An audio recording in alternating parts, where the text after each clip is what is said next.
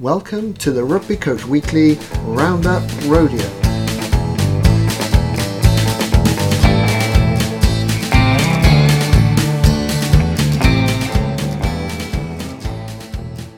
Welcome to the Rugby Coach Weekly Roundup Rodeo. I'm your host, Phil Llewellyn. Welcome to Season 7, where we will continue to delve into the world of coaching, learning and development.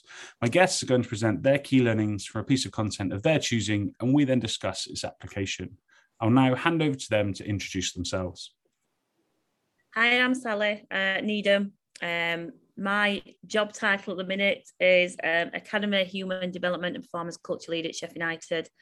I've been here as the consultant for about 18 months, but then took the dreaded plunge, if you want to put it that way, and I've been now full-time for the last couple of months, and I combine it with my own consultancy business and some work back at the FA. So I deliver on the B licence and the Advanced Youth Award for the Football Association.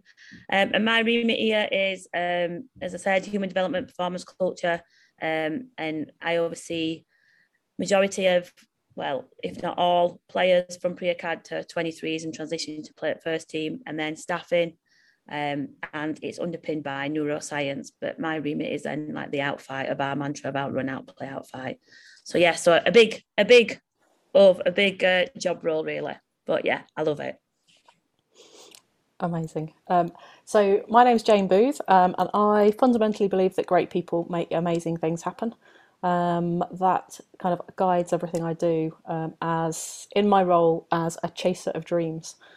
So I've worked for myself for the last 6 years or so, after a varied career in sport and sport coaching, working for various organisations. And I suppose I feel now I am chasing my passions and sort of working, really putting my values and purpose in place and working to mainly support individuals and organisations to uncover their great, and support them to kind of, discover what they might, what might be possible, and to take steps towards putting those things in place, be it as an individual through mentoring, or perhaps an organisation through some cultural development work, or other things like leadership development, which is one of my passions and my interests, having a couple of years ago finished a PhD looking into authentic leadership.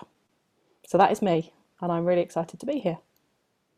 Fantastic. I am wonderfully excited to have both of you on, even from our just little off recording chat. It's amazing how connected this will very likely be with, we'll say it's planned, but the secret is it definitely wasn't. So I really thank you both for coming on the hottest day of the year and sitting inside and chatting to me for an hour. So I do appreciate it. We'll get straight into it. So Jane, we're going to come back to you. What is it? And it's not just one, I appreciate. So what is it you can chat to us about? So yeah, I found it so difficult when the kind of challenge was pick a piece of content that has interested you or intrigued you. So I bought 3 books because I just couldn't, and it could have been, that was a challenge to narrow it down to 3, because I just have so many different things and pieces of interest. So I guess I'll start, and there's definitely some connection, Sally, I think, with what you're bringing along. But my first book that I brought is called Neuroscience for Leadership: Harnessing the Brain Gain Advantage. And it's by Tara Stewart, Kitty Chisholm and Paul Brown.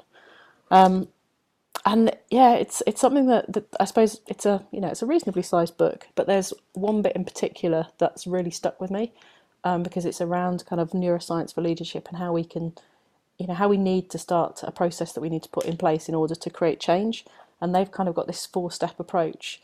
And the 4 steps that they talk about are: step 1 is raising awareness. So in order to change something, we have to become aware of it. But becoming aware of it isn't enough. So step 2, once we've become aware of it, is about focusing attention. So it's kind of then almost narrowing. So in my head, I've got this idea of like a laser focus, kind of narrowing attention and really kind of focusing on, okay, what really is it I want to change and why, and making, understanding those. And then the 3rd step, which I suppose maybe it jumped out for me from a sport perspective, but they call it deliberate practice. So that's definitely kind of a language that comes up in sport a lot. And again, it links, it's about kind of making that conscious decision to change, and consciously, whether it's a behaviour, for example, giving up something, or whether it's adopting a more positive behaviour, it's that, that idea of we need to keep doing something deliberate about it. And the fourth step that they talk about is therapeutic support. And they kind of talk about that in the broadest sense. So it's not as in I've got a counsellor and I go to therapy, but the idea that all of us, it's very difficult to change something alone. So who's in our corner effectively? And maybe another sporting analogy, who's in our backroom team that's really, helping us and maybe holding us to account sometimes, but also championing, that's the word, championing our change and helping us celebrate, when we see those successes, but also perhaps as humans sometimes not allowing ourselves to beat ourselves up if we, fail or get something wrong or doesn't quite work according to plan. And I can't, I feel like I end up using that a lot through mentoring conversations, through working with organisations and personally as well, kind of just that reminder that it's not enough just to go, oh yeah, I noticed that. So what? It's then about the conscious choices we make around change. So that was my first book. Do you want me to jump straight in and just kind of give you an insight into the other two? I think so. Yeah. Keep going. I'll keep going. Yeah. Keep going, and then we'll kind of delve into all three. Excellent. So the second book, and this has been really influential, and it was really influential from my PhD and my research. And the book's called Switch: How to Change Things When Change is Hard, and it's by a couple of brothers called Chip and Dan Heath. And again, it's a reasonably sized book. And the one thing that I took from it is this idea of, they call bright spots change management. And I think often the reason it appealed to me was a driver behind my PhD was I kind of sat in in a sports agency, not technically a governing body, but that sort of world. And I was constantly reading articles or hearing, governing bodies have just got this coach education wrong. They're doing it all wrong. And I was getting really fed up because I could see some amazing people doing brilliant things, whether it be at small level or, local level or, national level.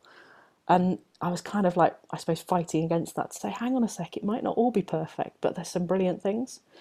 And this book introduces and builds on this idea of bright spots change management, where they say, actually, if you want to change something, have a look, because inevitably you will find somewhere where something is working really well. And then take the time to understand, the ingredients and what's happening and why is that instance working. And it's then not to say that you can take that and mirror that everywhere else and everything will be perfect, but it's about taking that time to understand rather than kind of assume the problem and go in and impose solutions. And I mean, they use examples from things like,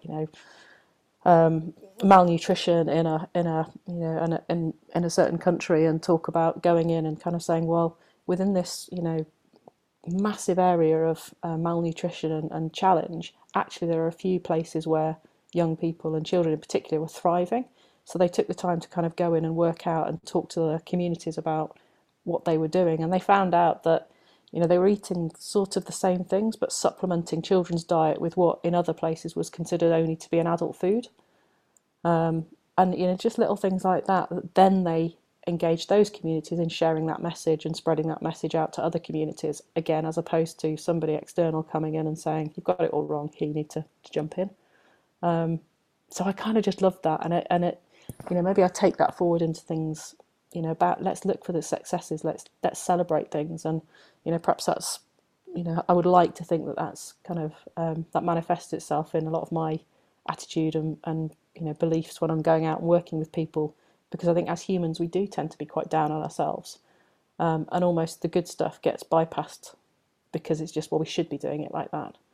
So I just love this idea of looking for the bright spots and learning from them, and kind of saying, well, what can we learn?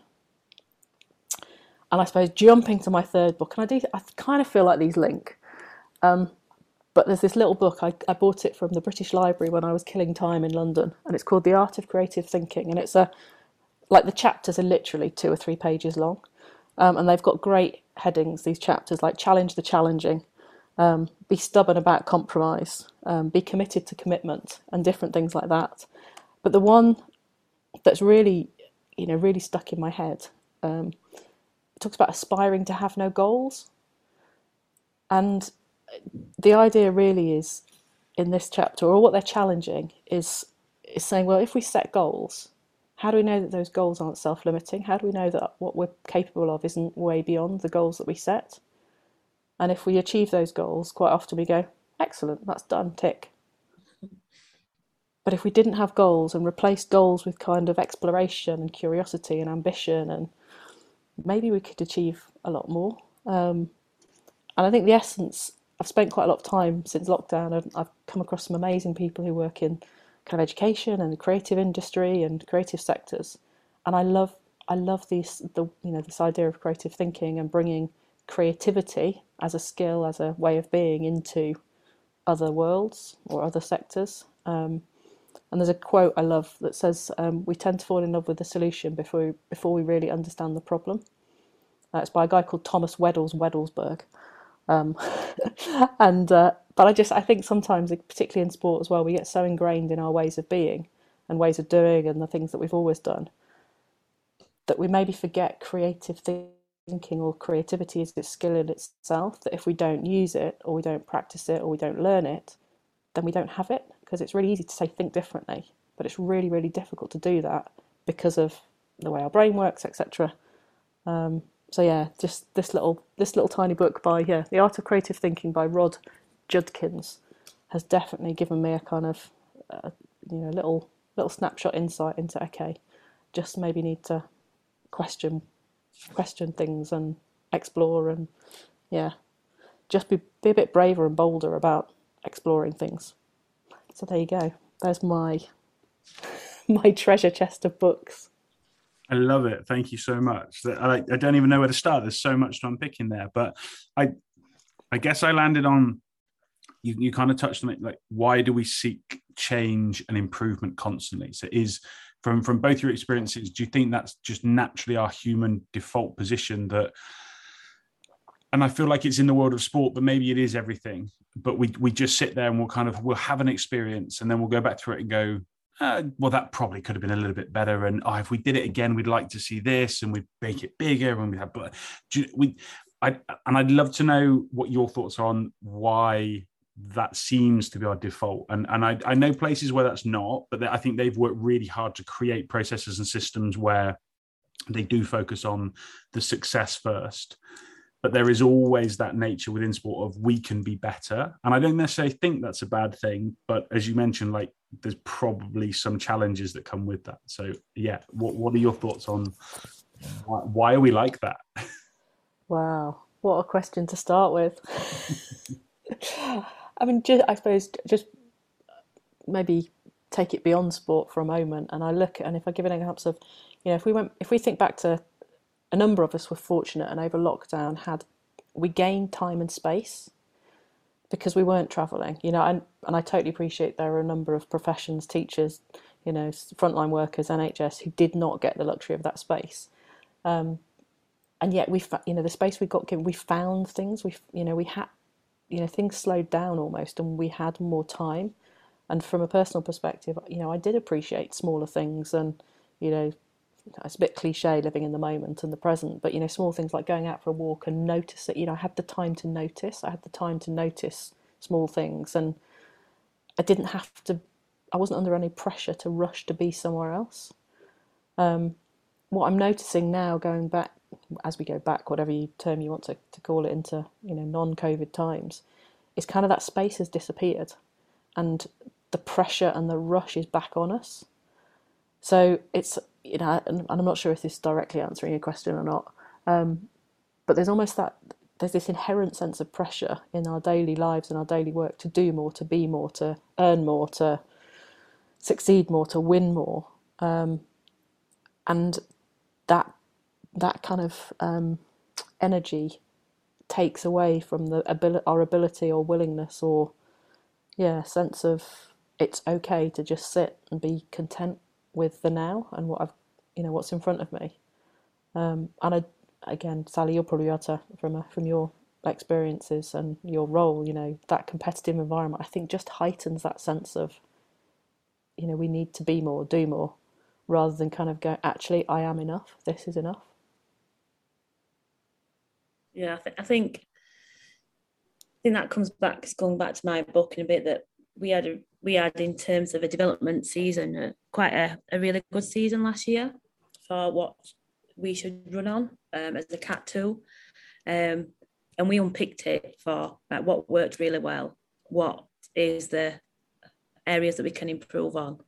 So I think especially for us, we've started to try to have more review weeks, try to have more space for the staff to have some downtime. Then, because you definitely, and I've said this before to our camera manager, my role to be present with the boys and to be in connection with the boys, I need to have that time. So to be able to go for a run, to be able to, I'm a cognitive regulator, so I'll make my list, be in front with what I need to do for the next 3 weeks.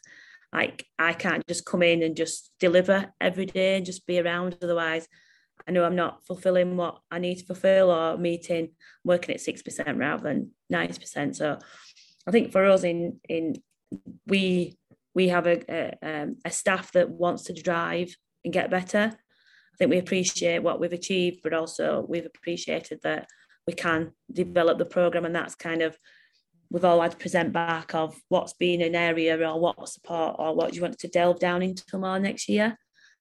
So yeah, I think we are a human race of looking at probably what we can do better, and we definitely try to celebrate the wins, but also unpick the way that we can move forward, because I think you said it, Jane, and it's massive. I used to say it to our older camera manager and now our camera manager, when you go to Oxford or Cambridge, you get educated about Oxford and Cambridge people, so you're just repeating a system, and that's what kind of, when I've come in here, I've come from a coaching background and a coach development background, but I've gone, well, why do we do that and why do we do that, and nobody can tell you, it's just however we've always done it.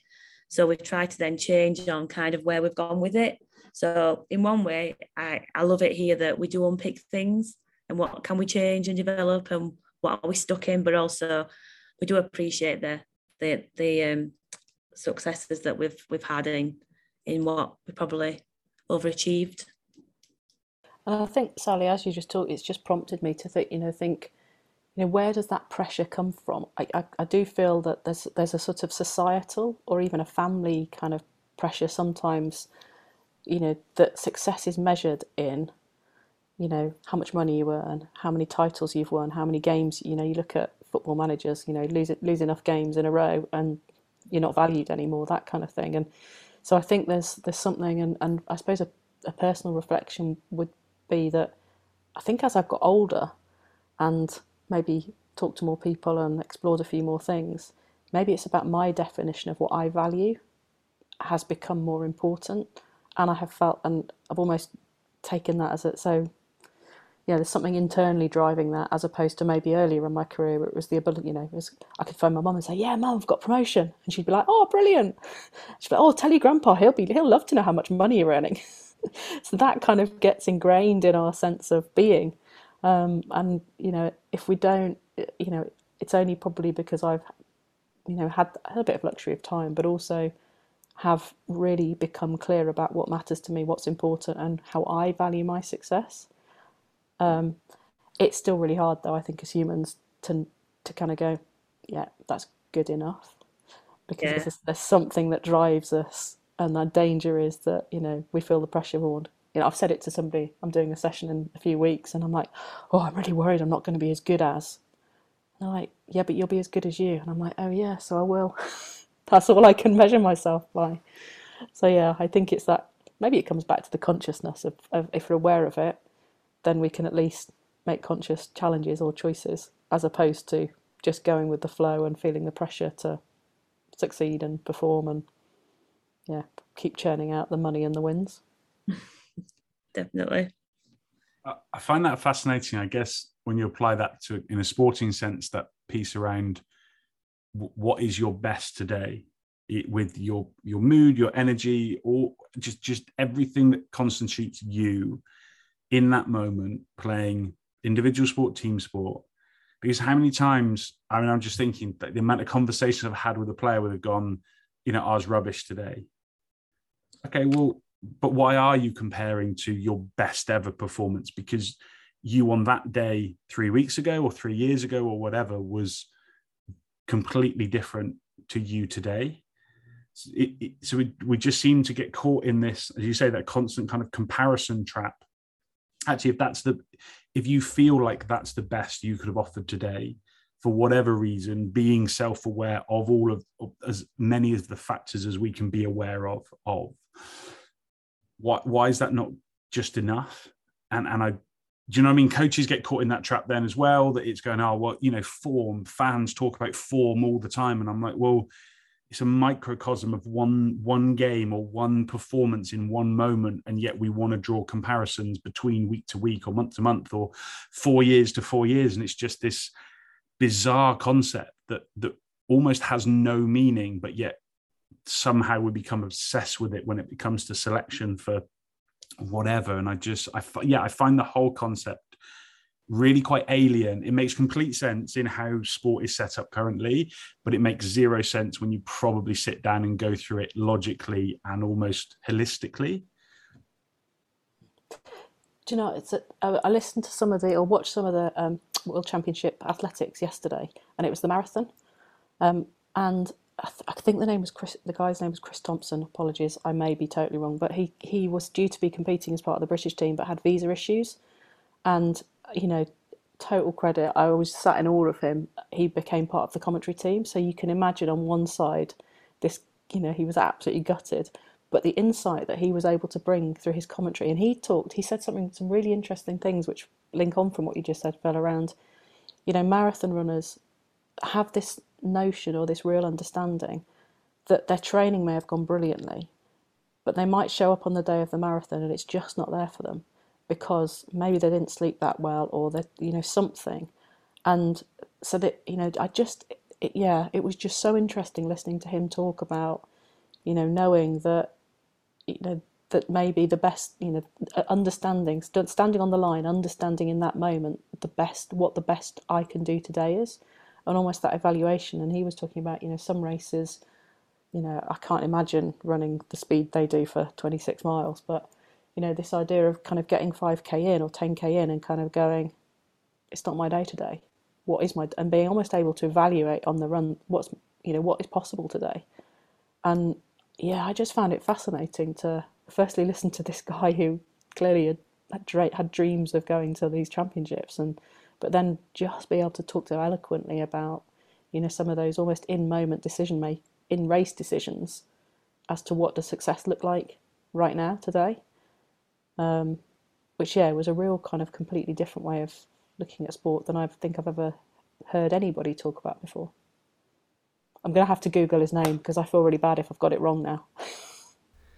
You are listening to a Rugby Coach Weekly podcast.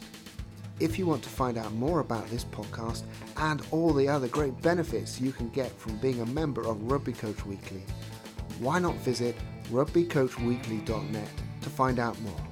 That's rugbycoachweekly.net to find out more about how to become a member and receive a load of free stuff.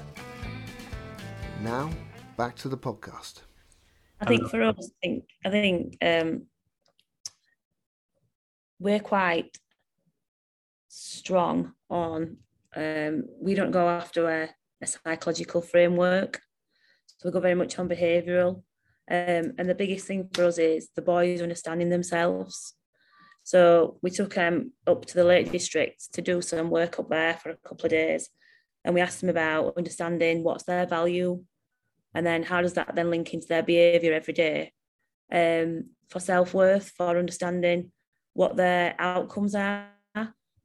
So what is their value that they underpin themselves, and how does that work every day? And then we also give them quite a lot of tools to understand what's happening in the body and the brain, understand about language and how they use language, understand about self-talk and what happens in your brain with negative self-talk to what then produces which chemicals in your body and how that affects then your thinking. And they do a lot of journaling work, they do a lot of breathing work, they do a lot of yoga, they do a lot of understanding themselves to try and work with it, to understand it. We can't get rid of it. Just had the conversation today with one of the players, and I'm like, you need to understand it to know why you feel this way, because it's what's happening in your brain and your body from where you've just moved from. And understanding it is then that sense of acceptance, and then we then start again. And I'll say to the boys all the time, the emotional reaction to maybe missing a penalty or missing a goal is okay, because it means that you care. It's the next bit after it that then is the process of then how long they stay in that state. So a big thing for us is about understanding them as who they are, what's their value, what drives them, and then understanding that what goes off is normal, catching them thoughts, working with them thoughts, sensing in. And then if them thoughts have gone against them that day, then we need to work it out. Why did it? What's the strategies to then try and change that? So I think the big thing for us is we try to get the boys to really understand themselves, because coaches will come and go. I'll not always be here. But the more that they can understand themselves and understand that this is normal, emotions and feelings are normal. This is how I then get myself ready for game day. It might be loud music. It might not, but this is how I switch off. This is what I need to do for help me to sleep. Then we're giving them the tools to then hopefully be able to have a purpose more, that it's just not, I've won 3 trophies or I've won this. It's how they've got to that process and understand themselves a little bit with it. I love that, Sally. I really do. And I think that's so important, that idea of, and also, you know, what you're doing at the same time is creating or supporting, you know, young people, whoever it might be, who have an identity beyond what they're currently doing. So I think, you know, that there's something so important to know who I am, and that my value isn't attached to how I perform in a certain context. And, you know, if I look at particularly some of the work around transitions and, you know, sports people who have to are forced to retire through injury, particularly, I think one of the, you know, things that often is, you know, I went from being you know, an international rower or an international athlete on day one to the next day just becoming somebody, and I had no idea who I was. So I think that idea of understanding who you are, and also, you know, knowing how to respond and react to situations, and it brings to mind, you know, that idea of becoming aware and conscious. Yeah. And so something like compassion and acceptance therapy is like an approach in therapy where it's about effectively being kind and accepting, but kind of almost giving yourself a break and not beating yourself up for, you know, not doing something as society would perceive perfect, and kind of going, okay, that's all right. I'm okay with that. And I know that my value as a human doesn't diminish just because I missed that penalty, or I, you know, missed that drop kick or drop the ball over the try line kind of thing. Yeah, I agree. There's a poem. This is sort of sport linked. I was working with a jockey coach. It was a level 4 jockey coach, and I'll give him a name check, Phil, in case he's listening. That was his name. But you know, we were one of the roles was to have a conversation and support development of a coaching philosophy. I remember being sat in his kitchen. His dog was there, and he's just like, I don't know what my philosophy is, but I know there's this poem that's quite important to me. And he just stood up and recited this poem, and I was like, wow, there you go. That's your philosophy. And the poem was The Guy in the Glass by Dale Wimbrough. And it was, I can't remember the exact, like, all the words, but effectively it was about how actually all I need to do is get to the end of the day and look myself in the mirror going, yeah, I did okay today. It's about not defeating the guy in the glass. And that was a good few years ago now, and I've used it and shared it so many times because it was just that kind of moment of, wow, yeah, that's quite powerful. I think there's some wonderful bits in there. I wrote down the accept, don't fight against, Sally, the bit in the moment, as you say, when they've made a mistake, whatever it might be, that acceptance is going to just kind of dictate how quickly you can get back to, I don't know, regulation or your normal or whatever it is, rather than fighting it, get that constant nagging in your own head where you're going, oh, well, why I should have done this, or, you know, you can just live with that moment for so much longer that just puts you on that trajectory to be even worse, rather than just try and go, it happened, bin it, move on. You know, I think that, yeah, if people can find, I guess, strategies that are out there, and I would presume there are quite a few, to help themselves through that. And I think that works in anything, in business, in home life, in sport, in whatever, just not to have that kind of negative self-talk just take you off on a path that is almost a real distraction. And as you both said, I think identity becomes a real key element within that. And without getting too noisy, I've just finished my master's dissertation on the transition of pro players to pro coaches, and a lot of that was around the identity change they undertake. And I think you're both right. I genuinely feel like this is something we don't ever explore, even at a young age. Do you know what I mean? And like, I actually asked my niece the other day, I was telling my brother about some of the stuff I was working on, and she kind of jumped on the call, and she's 12, just turned 13. And I was talking about an activity I do, identity exercise. And I was like, okay, well, Chloe, if what constitutes you? And she's like, well, what do you mean? And I'm like, well, what inherently makes you who you are? She was just like, and she's a bright cookie. Like, she's a seriously switched on kid. She's like, oh, I don't know. I'm going to have to think about that. And just wandered off. And I was like, that may be the very first time everyone has ever actually asked who you are and why are you who you are. And I feel like if we don't ask these questions regularly of everybody and of ourselves especially, we can just, as you said, we get caught up in this, I am this. And when that changes or stops, and I think the challenge is when it's not our choice, when our identity changes. I can think of a lot of people that have changed jobs or been forced to change jobs, and their identity was that job. And it's absolutely destroyed them. And I feel like it's almost a cliff edge for so many people, and it really shouldn't be, but there just doesn't seem to be the work happening as often as I guess, in my opinion, I would like for enough people to prevent that. But I'd be interested in what your thoughts are around kind of that in your environment. Yeah, I mean, again, talking from a personal perspective, but I still don't know. I still don't think I know fully who I am. And yeah, I'm not going to share my age because I feel too old. I was at a conference the end of last week, and I was like, oh my God, I have actually been in like this coaching world for so many years. I feel like, yeah. But yeah, I don't think I necessarily feel yet like I know fully who I am. I'm getting towards that point. And if I look back over my career, and I think about some of the conversations I have with educators and teachers, and I wonder, I don't know if our educational curriculums value any of that at the moment. And are there conversations happening around supporting young people work out who they are in primary school, secondary school? Don't think so. So again, kind of looking at society, you kind of go, well, if it's not happening in some of those areas, then actually why are we not, it's kind of almost inevitable it's not happening. And however, I do think there are, again, going back to bright spots, I think there are some great examples. And Sally, you've talked about what you're doing.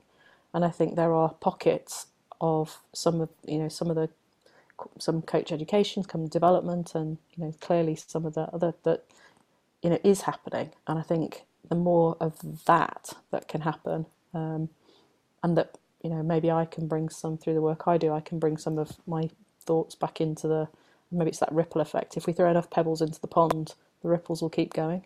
But, clearly, Sally, it's happening where you are, in the work that you're involved in and leading, which is brilliant. Yeah, I think the boys have struggled to. There were a couple that could tell you their value quite quick. There were some that struggled. It took them a couple of days. It's a piece of work that we're linking into the education team with. It's an area of work that we need to put in throughout the academy. So we do a lot of little activities with the boys and tell me 5 things about you as a person and 5 things about you as a player, and little activities that we've done with the kids. I think the big thing for me is language that we wrap around it. So my niece is rang me last night.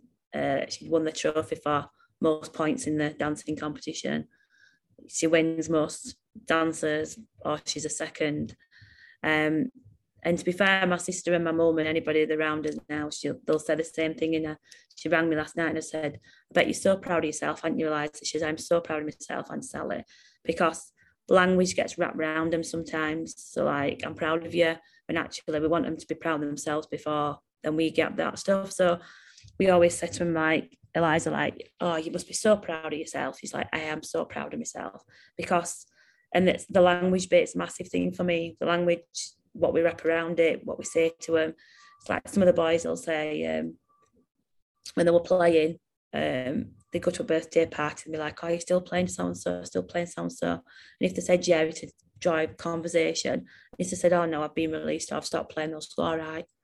The questions then didn't come. So I think for me, the language element and how we wrap it around it and understanding of that from a society point of view is massive for me, definitely, and how that affects their perceptions of who they are and when that's taken away or how they feel about it. But the big thing for me is comes back to that again, understanding themselves and understanding what's going on in the body and the brain, and having a clear understanding to then work with it. Yeah. I mean, you're totally right. That the language is, yeah, that's really, and I've got 3 nieces who sound quite similar growing up and into everything. But I've noticed that I have tried, like, maybe some of the language that I use with them has maybe shifted as I've learnt more and kind of, understood more about how important it is. Simple stuff like if we praise in others achievement, outcome, medals, then that becomes their value. So actually, if we get them, support them to recognise what they've done amazingly well, or even, and maybe that comes back to the understanding the individual. So what is success? Finding a way of, whether it's a 5-year-old or a 45-year-old, saying what's success in that moment, and then being able to celebrate that with them, as opposed to placing our societal or whatever it is value of, well, if you come first, you're clearly the best. That's I'm taking that. That's got my brain thinking all sorts of ways. I think there's something in there about asking better questions, isn't there? The easy one is in that conversation, well done. How did it feel to win, or what did you do to win, or whatever? Rather than what challenge did you overcome to be successful? Just that slight subtle change, so they recognise maybe a little bit more of the path they've taken, or who do you think helped you the most outside of you on that journey? I think just being maybe quite intentional with the questions, and maybe shifting to being a little bit deeper, a little bit more than that, and context is so important, isn't it, in nuance and all that sort of stuff. And it's no criticism of anybody that has that brief interaction, but I wonder whether we can, when we get that opportunity, we can find time just to delve a little bit deeper with better questions, to really challenge people to think about those other elements rather than where they are in that moment. There's that whole kind of other piece to explore. But I'm conscious we could probably keep going on this for ages. So I think we'll kind of park that one there for a minute. And Sally, we're going to jump across to you. Please fire away. What are you going to talk to us about? So I read a book a few weeks ago now, and the title is "Words Can Change Your Brain." It was produced in 2012, and it come through a recommendation from one of my mentors, really. And it's massively around language. It's around to give you some strategies and some steps to building of trust and resolve conflict and increase intimacy. But it was more it's backed up by the neuroscience, which we've had conversations with staff in around language. It's an area that fascinates me. I've had an amazing conversation this morning with somebody around conversation analysis, and that blew my mind. And so this book kind of started to delve down into some of the bits that we're doing, but being able to back it up. So it gave me some of the research as well to back up more of the things that we're applying, to basically come back to this season and go, right, what do I really want to delve down into next year? What have I now got a more focus on? Because my job is throughout the academy. So sometimes it got to the end and it's like, right, reset. What's really your key points that you want to go down? And to be fair, they had a lot of it in the book was confirmation of what I knew. They gave some really good insights into, so we use a lot of journaling, and they talked around seeing 5 positive words can really have a massive influence on well-being and brain functioning. Writing down, which we do a lot of boys with writing down for learning, transferring from short-term to long-term memory, and how learning obviously helps through, learning gets processed through sleep. So they did a big thing on journals. They did a little big thing on being present, which is one of our culture pieces about being present in the moment, because we go after neurological development, not surface level. So being present helps to connect and to obviously develop neurological stuff.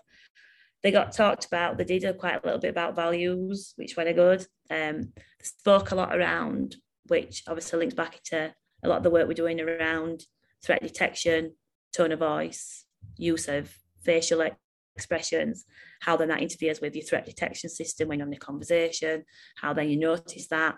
Some strategies about before you go into a room that you think is going to have difficult conversation, think for a positive memory. So it obviously relaxes your nervous system. So there were loads of little bits, and talked about how you need to generate 5 positives to 1 negative to have same chemical reaction. And so it's an area that fascinates me. Talked a lot about like the power of a word and how it influences stress and neurological rumination, everything. So there were loads of little bits that couple quite a lot, confirmed quite a lot of the stuff. And then there were some of the little nuggets around like use of the book, what happens with your brain, things like that, that then I could take back. And what I'd normally do is write them all out on a sheet, all the key messages that link back into coaching, and then send them to a certain staff that I've had conversations with, that then you then start the process, and then you start that conversation, and then you're building that little bit of work. And so, yeah, so it's an area that as well that quite a lot of our staff want to look at next year. That's why I had the meeting this morning with a conversation analysis expert, which was absolutely fascinating as well. So yeah, so that was the book really. I love it. I'm definitely putting it on my to buy list. Yeah, I bought about 3 and then ended up giving them out. Like, have a little read of this. I'm fascinated about being present. What are the kind of the techniques that the book talks about, or that you guys use with the group? Because going back to Jane's point earlier, you know, we're all back to being busy and all these things, and I feel like that becomes even more of a challenge now, that it's easy or maybe more difficult to be sat at home with loads of distractions going on and just looking at a screen rather than being in a room with a person, and all those elements can come with it. And even if you are with a person, you've got phones and interruptions. Like what are top strategies for being present and remaining in the moment? Because I feel like I'm not very good at it at times, for sure. Personally, for me, I know what helps me to get back into when I know I'm not being present. So very self-aware of that. And I'll just say to Dell, as our camera manager, like, I need to work from home tomorrow, or I need to have a day where I just reset, because I know I'm not doing my job right, and the boys come to me for a lot of things. For us, there's little bits like we have no set desks at work. We have a big collaboration room. So, and when we do our meetings, laptops have got to be shut. You can't mess with your phones unless we're looking at like a planner. So there's certain like little rules that we have.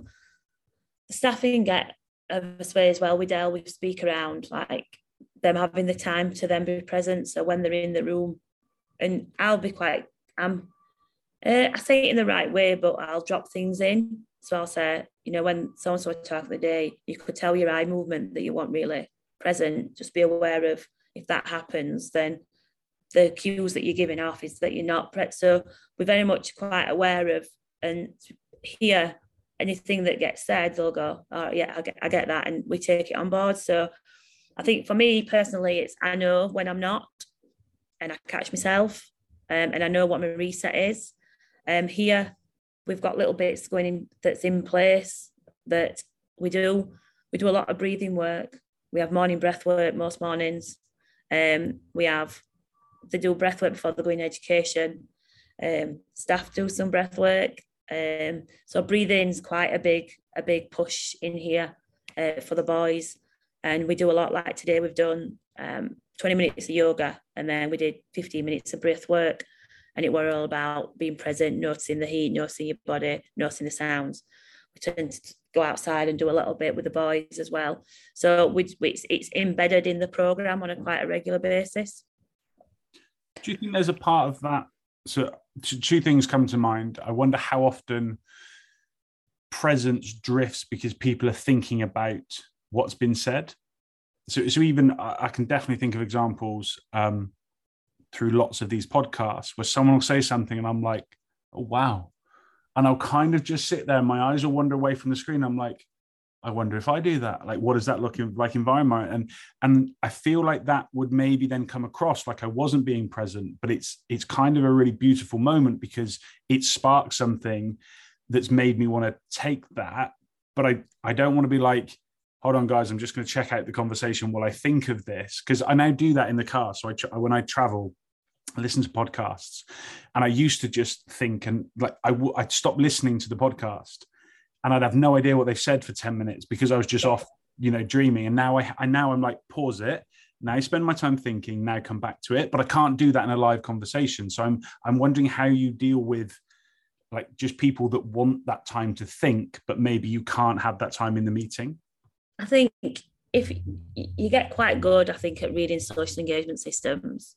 So I can read the boys' social engagement system to see whether they're actually thinking or whether they've gone into immobilization, when they've gone into like a freeze response or a daydreaming response. So there's like a 2 different way of responding. And sometimes it might just be language that then I use. So I use like wings analogy, which is like quite a limbic part of language. So I've noticed that when this is happening, you do this, and I'm wondering, is that because of this or is that because of that? So that curiosity, and also not getting stuck into what we perceive. Like we talk about it all the time, but I'm the most comfortable position when I've got my arms folded. Like when I'm sat like that, like that's my most comfortable position. But people will say, oh well, body language experts would say that you're disengaging. That's my thing, and it's about understanding that individual, and that's a massive thing for us. Like every experience that we have from our last trimester all the way through gets stored in our body and our brain. We have to understand why people react to what they react to and why they behave like they do, to understand the individual, because everybody's different and everything gets logged in the nervous system in the brain. So certain trigger points will happen for certain people, and I think that's a big thing for me, is being curious. So the present element is more around staffing when they're giving eye contact, because it's massive on neurological development, and then getting the boys to actually be present, because their nervous system, in a way, we've got to a brake and an accelerator, and we train very high intensity. That's our identity as a club. So their nervous system's on the go all the time on the accelerator, and we need to be on the give them the brake to be able to come down, to be able to feel themselves, sensing, and then go again. So there's probably ways of being present. And I think obviously Jay mentioned it about like when you go out. I made a massive learning curve I went and did a child development, brain development, attachment, neuroscience course. And one of the days was, you went through what happens in interrupted behaviour. So what behaviours is right time behaviour, what behaviours show that you've had good brain development, and then in that stage of development, and what's interrupted. And we had to go outside, and you had cards, and it was soft, spotty, rough, and you had to go around the garden and pick things up. And I just went straight for a game. Like I literally went, picked first 3 things up and brought them back. I'm like, yes, I've won. She's like, that's not the aim of the game. And like, you need to really understand like why that is, that you're in that mindset, and why that is with you. And I went through about 18 months of pure therapy. It was brilliant, but it gets you to understand why you are what you are and what's happened in them brain developments for that. So I think for me, for the boys, it's more about being able to just be in the moment, because sometimes they get caught up in the outcome, and actually it's probably the best years of their life that they'll have in this process. So it's kind of like bringing their awareness and the perspective back on to it. And as you're talking, this is me maybe thinking out loud, so it's kind of half-formed thoughts maybe. But I'm wondering if, like, there's different types of presence, or being, presence in different ways, being present in different ways. So, I'm hearing as you're talking, Sally, there's something about being present in yourself. So that's very much about that self-awareness of kind of being in your body, feeling your feelings, knowing what's going on, being kind of able to understand and, make sense of those kind of things, and, being present in me in that moment. There's also something about being present for being present with others.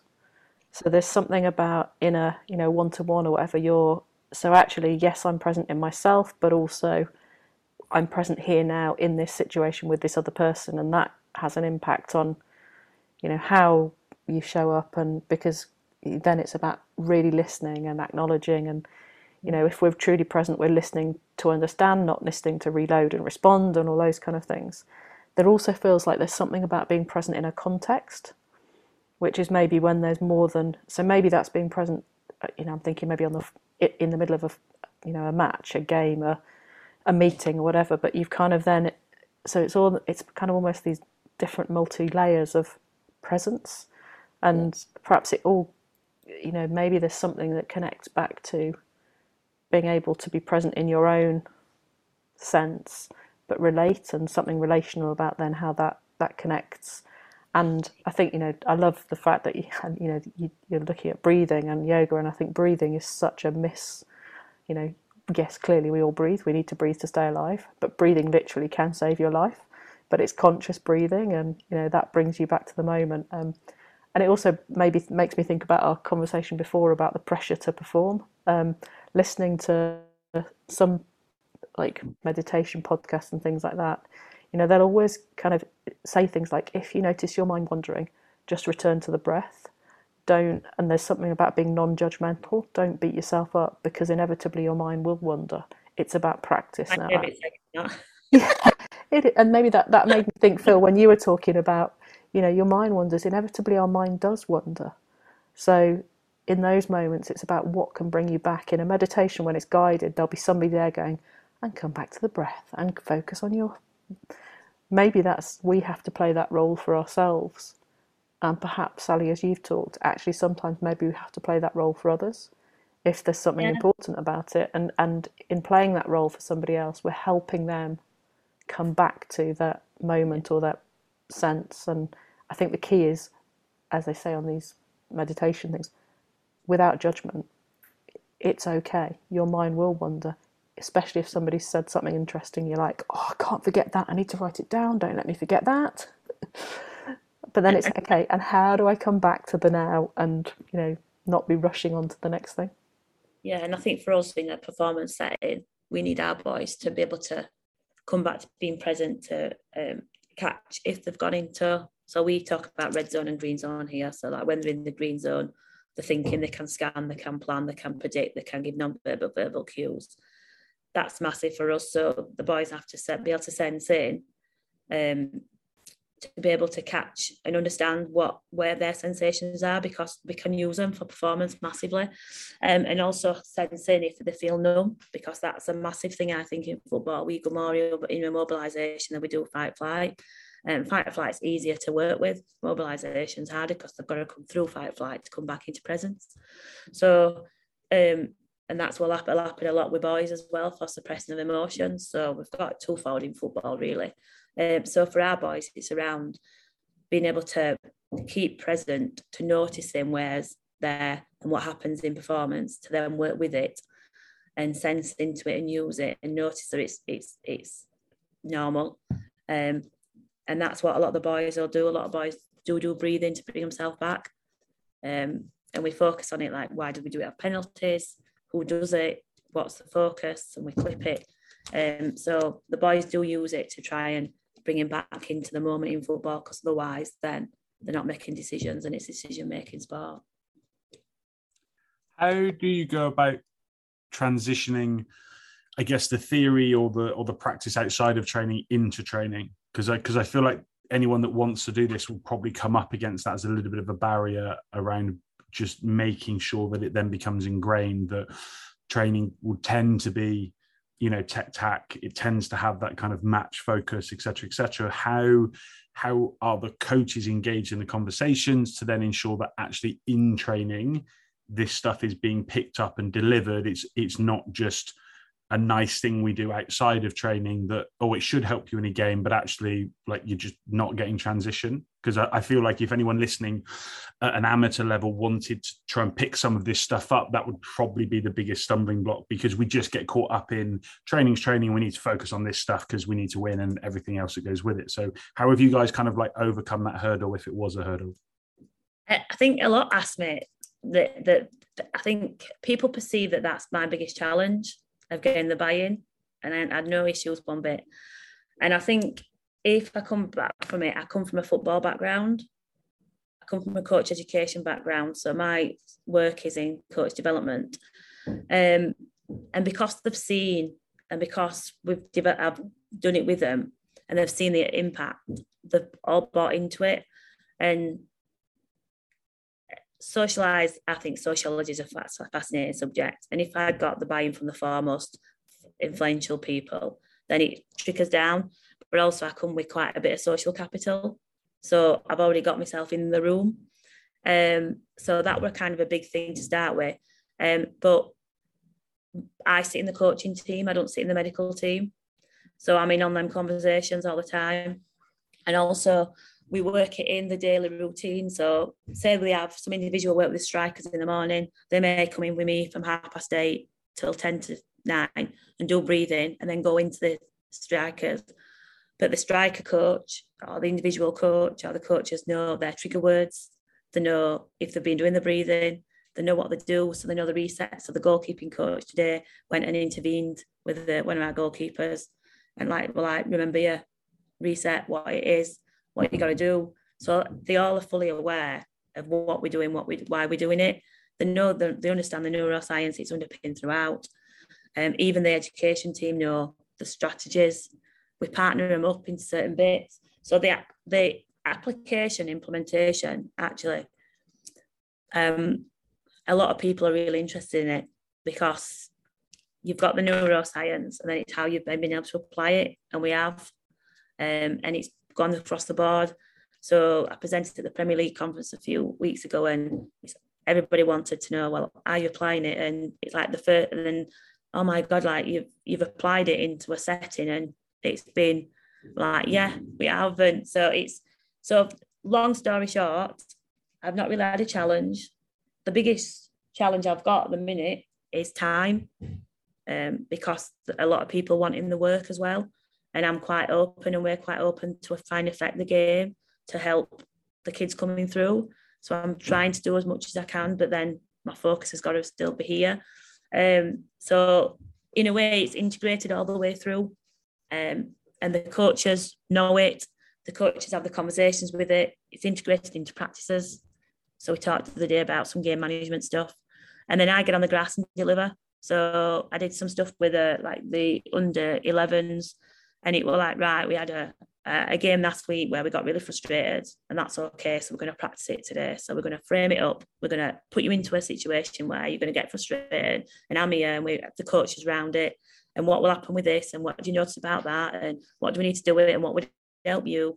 And we do stuff. We do a lot of things around that with the coaches. So the coaches are around it all the time. So anything I deliver as a CPD session for the boys or a workshop for the boys, the coaches have to be in it. So we run it together. So when we've done yoga or breathing, the coaches have done it. The leadership team, 9s to 23s, are all trained up in the breathing. So then they will lead that sometimes as well. So, and the boys know about red zone, green zone. They know about how I help you. What's my trigger for getting me out of that? Even the younger ones do. We've got some good regulators already at a younger age. So it's embedded through. But I'm very fortunate to have had total buy-in. Very fortunate. And I suppose maybe just what two things come to mind for me as you're talking, Sally, is that I think firstly it has to be contextual. So there has to be if somebody can ask the question, well, so what? Why are we doing this? And you can't answer that question from a kind of a coach or somebody trying to put this. If you're bringing a solution that addresses a problem effectively, or something that you're seeing in front of you, and it's real, and it's a, and on the, particularly maybe from an amateur level, Phil, you mentioned, it's something that's happening, it's occurred, like you've just talked about, Sally, that frustration of a game, right, okay, there's something that's, right now, let's bring something in that might help.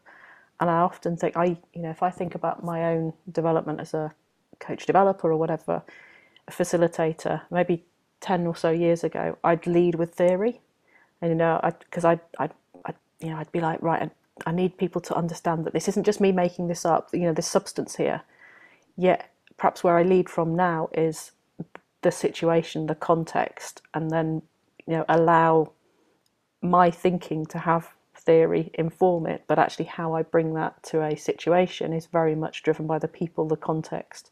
And I think there's something about consistency as well, going back to my neuroscience, raising awareness, focusing attention, there's something about that deliberate practice and supporting each other.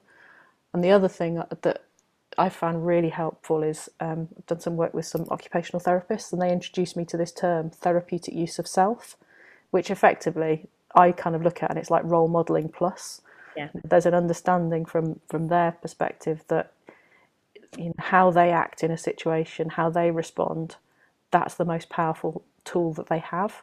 So from a coach, if a coach is out there modelling that behaviour as to how they want or how they believe others should respond, whether it be they're doing their breathing, they're pausing before responding, they're focusing on the now, I think sometimes we underestimate as humans the power of our own behaviour on influencing others. And they, the occupational therapists, they work for Sport for Confidence, so they're a great organisation that works kind of down in Essex and that area, and they work pair occupational therapists with sports coaches, and really that idea of actually I need, if people don't understand how to react when they hit a bad shot, or I need to throw that bad shot first and respond in an appropriate way. That it's okay to go, oh God, that was such a terrible shot. But it's not okay to jump up and punch the opposition kind of thing. Equally, going back to our conversations about celebrating success, if you score an amazing goal, or, a great free kick or whatever it might be, what does it look like to celebrate that appropriately? So yeah, I think there's something really, really powerful in that contextual and modelling it yourself. I love the piece in there about being quite deliberate and quite intentional with what you've done, and just creating those habits, I guess, that in a way that then just becomes the norm, but why it's the norm. Sally, go back to your piece earlier around when you came in, stuff was being done just because that's the way it's always been done. Well, that's quite useful if, I guess, it's the right stuff. Do you know what I mean? In 5 years' time, if somebody comes in and you're not there, or you've progressed, or whatever it might be, if this is still happening, then that would be a great position to come into, because you're kind of going, yeah, well, somebody's got this right, and now we're still doing all of these really good things. So I guess it's probably that assessment of actually what is good, and how do we create that habitual piece. I'm really interested, and I appreciate you're both kind of short for time at some stage, but how do you measure it? Obviously, if they're doing a lot of journaling and that type of stuff, like I'm presuming you're not going through and reading their journals. So is it just their self-awareness to judge how they're using it and when they use it? I've got to answer this question because I presented at Football Innovation Summit, and I know that I'd get asked it by data people. So for one, I'm doing my PhD, so at the minute it's all collating it, so we're doing it that way, but it's from my perspective. But I'm quite comfortable in the fact that I don't need to have loads of data on it.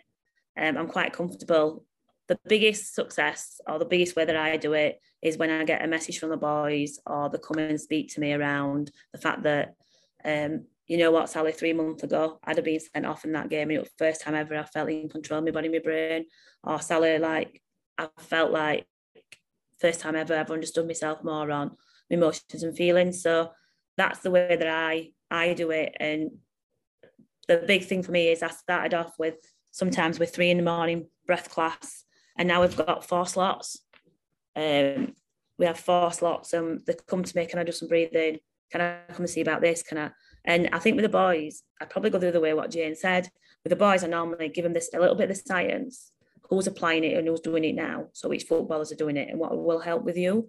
And then I'll just like have a go at it. And if you don't like it, come back, because everybody's individual. So what works for you might not work for you. So I think the big thing for me is we've collated it, and I can actually, we've linked like some bits to like the high speed running. We've linked some bits to like their heart rate monitors, because then it shows that they're in regulation more. So we can track some data stuff, which I'm happy doing. Because I know people like data. So we've done some data stuff, and I can analyse it, so we can clip how many times in a game they're in the freeze response, and then a couple of months later clip it again. So we've got the evidence for each pre-audit, but the biggest evidence, or the way that I would look at it, is if the boys feel that it's working for them, and they'll approach me and say, it's working, I feel this, I feel that. That's enough of the justification for me. And Sally, I'm going to support that totally. I'm a qualitative researcher. Numbers scare me. So it's stories, and I think often we undervalue, and I don't know whether that's as a sector, a society, we undervalue the power of those stories, and case studies and those kind of things. And the good, and it's not about saying just because it's worked there, that's across the board, but without that, those small bits of evidence that give us insight that this is working, this is, and actually, if what we're about as coaches is, working with players on an individual basis, and what just, it's about understanding the human in front of you and adapting everything to, there's actually how better to evaluate whether something's working or not than going back to that human, that individual, and them saying that's worked for me, because they're owning it, that's their experience. And I think it's understanding that that's incredibly important. So that sounds brilliant. I love that. I have to say, it was definitely the answer I was hoping for, because I think it just went back brilliantly to that kind of almost that exploration piece we talked about. So do we need loads and loads of SMART goals? Do we need to bore people to death with achievement based whatever it is, or can we just let people loose with a sense of exploration to go, here's a strategy, here's some information, this is why it could be useful, have a go, see what happens. Like I can't think of anything probably more enjoyable than that, without it kind of being forced on you, or you've got to be told you're doing it, or whatever it might be. It's just, this might work for you, try it. If it doesn't, we'll find, we'll work towards something else. And I think that's a wonderful way to measure it. So excellent, really brilliant stuff. Phil, I'd just add to that, it's a case, for me, play and exploration are massively important. And I think within a frame, I think particularly thinking about children and young people, if you kind of just go off, see what happens, you might end up with chaos. However, the idea of kind of framing an activity and give it, and us all having permission to go and play and explore and learn from what doesn't go well as, and I think that's something that for me, as when was the last time when was the last time you went out and really played? When was the last time you went out and just had a go at something and noticed what was happening? And I think if we can kind of capture some of that playfulness, creativity, and a kind of a sense of direction and a sense of purpose that comes from knowing who we are and knowing what matters, then that gives us, I kind of feel like that gives us ownership and value. However, we're all individuals, so it depends. We put the magic word in. For some, maybe they can't operate without a goal. And I think what the sense I get from Sally, how you're operating and what you're putting in place is just that. It's kind of, here's some stuff that we believe in as a collective. Let's work out for you as humans and individuals what works best for you, and let's put those structures in place, rather than a one size fits all, off we go, thanks very much, which is massively difficult, and yet it probably reaps the most powerful results in the end. Agree. Wonderful. What a great place to finish. I appreciate you've both got things to do this afternoon. Very busy people. So I've absolutely loved this. I think, as we said, it wasn't planned, but I think it's dovetailed fantastically well, and just an area that we probably haven't talked about on the pod at all if maybe once or twice, a long time ago. So really nice to revisit some of this stuff and just hear certainly the work that you guys are doing and how well you're doing that. So thank you very much for your time. I really do appreciate it. I'm going to round up the roundup. So to those listening, we hope you enjoyed the episode. Thanks again to Sally and Jane for coming on and contributing to a brilliant discussion. Links to all the content discussed are available in the blurb on Rugby Coach Weekly. As always, I'd like to thank you for listening, wish you all the best, and go well.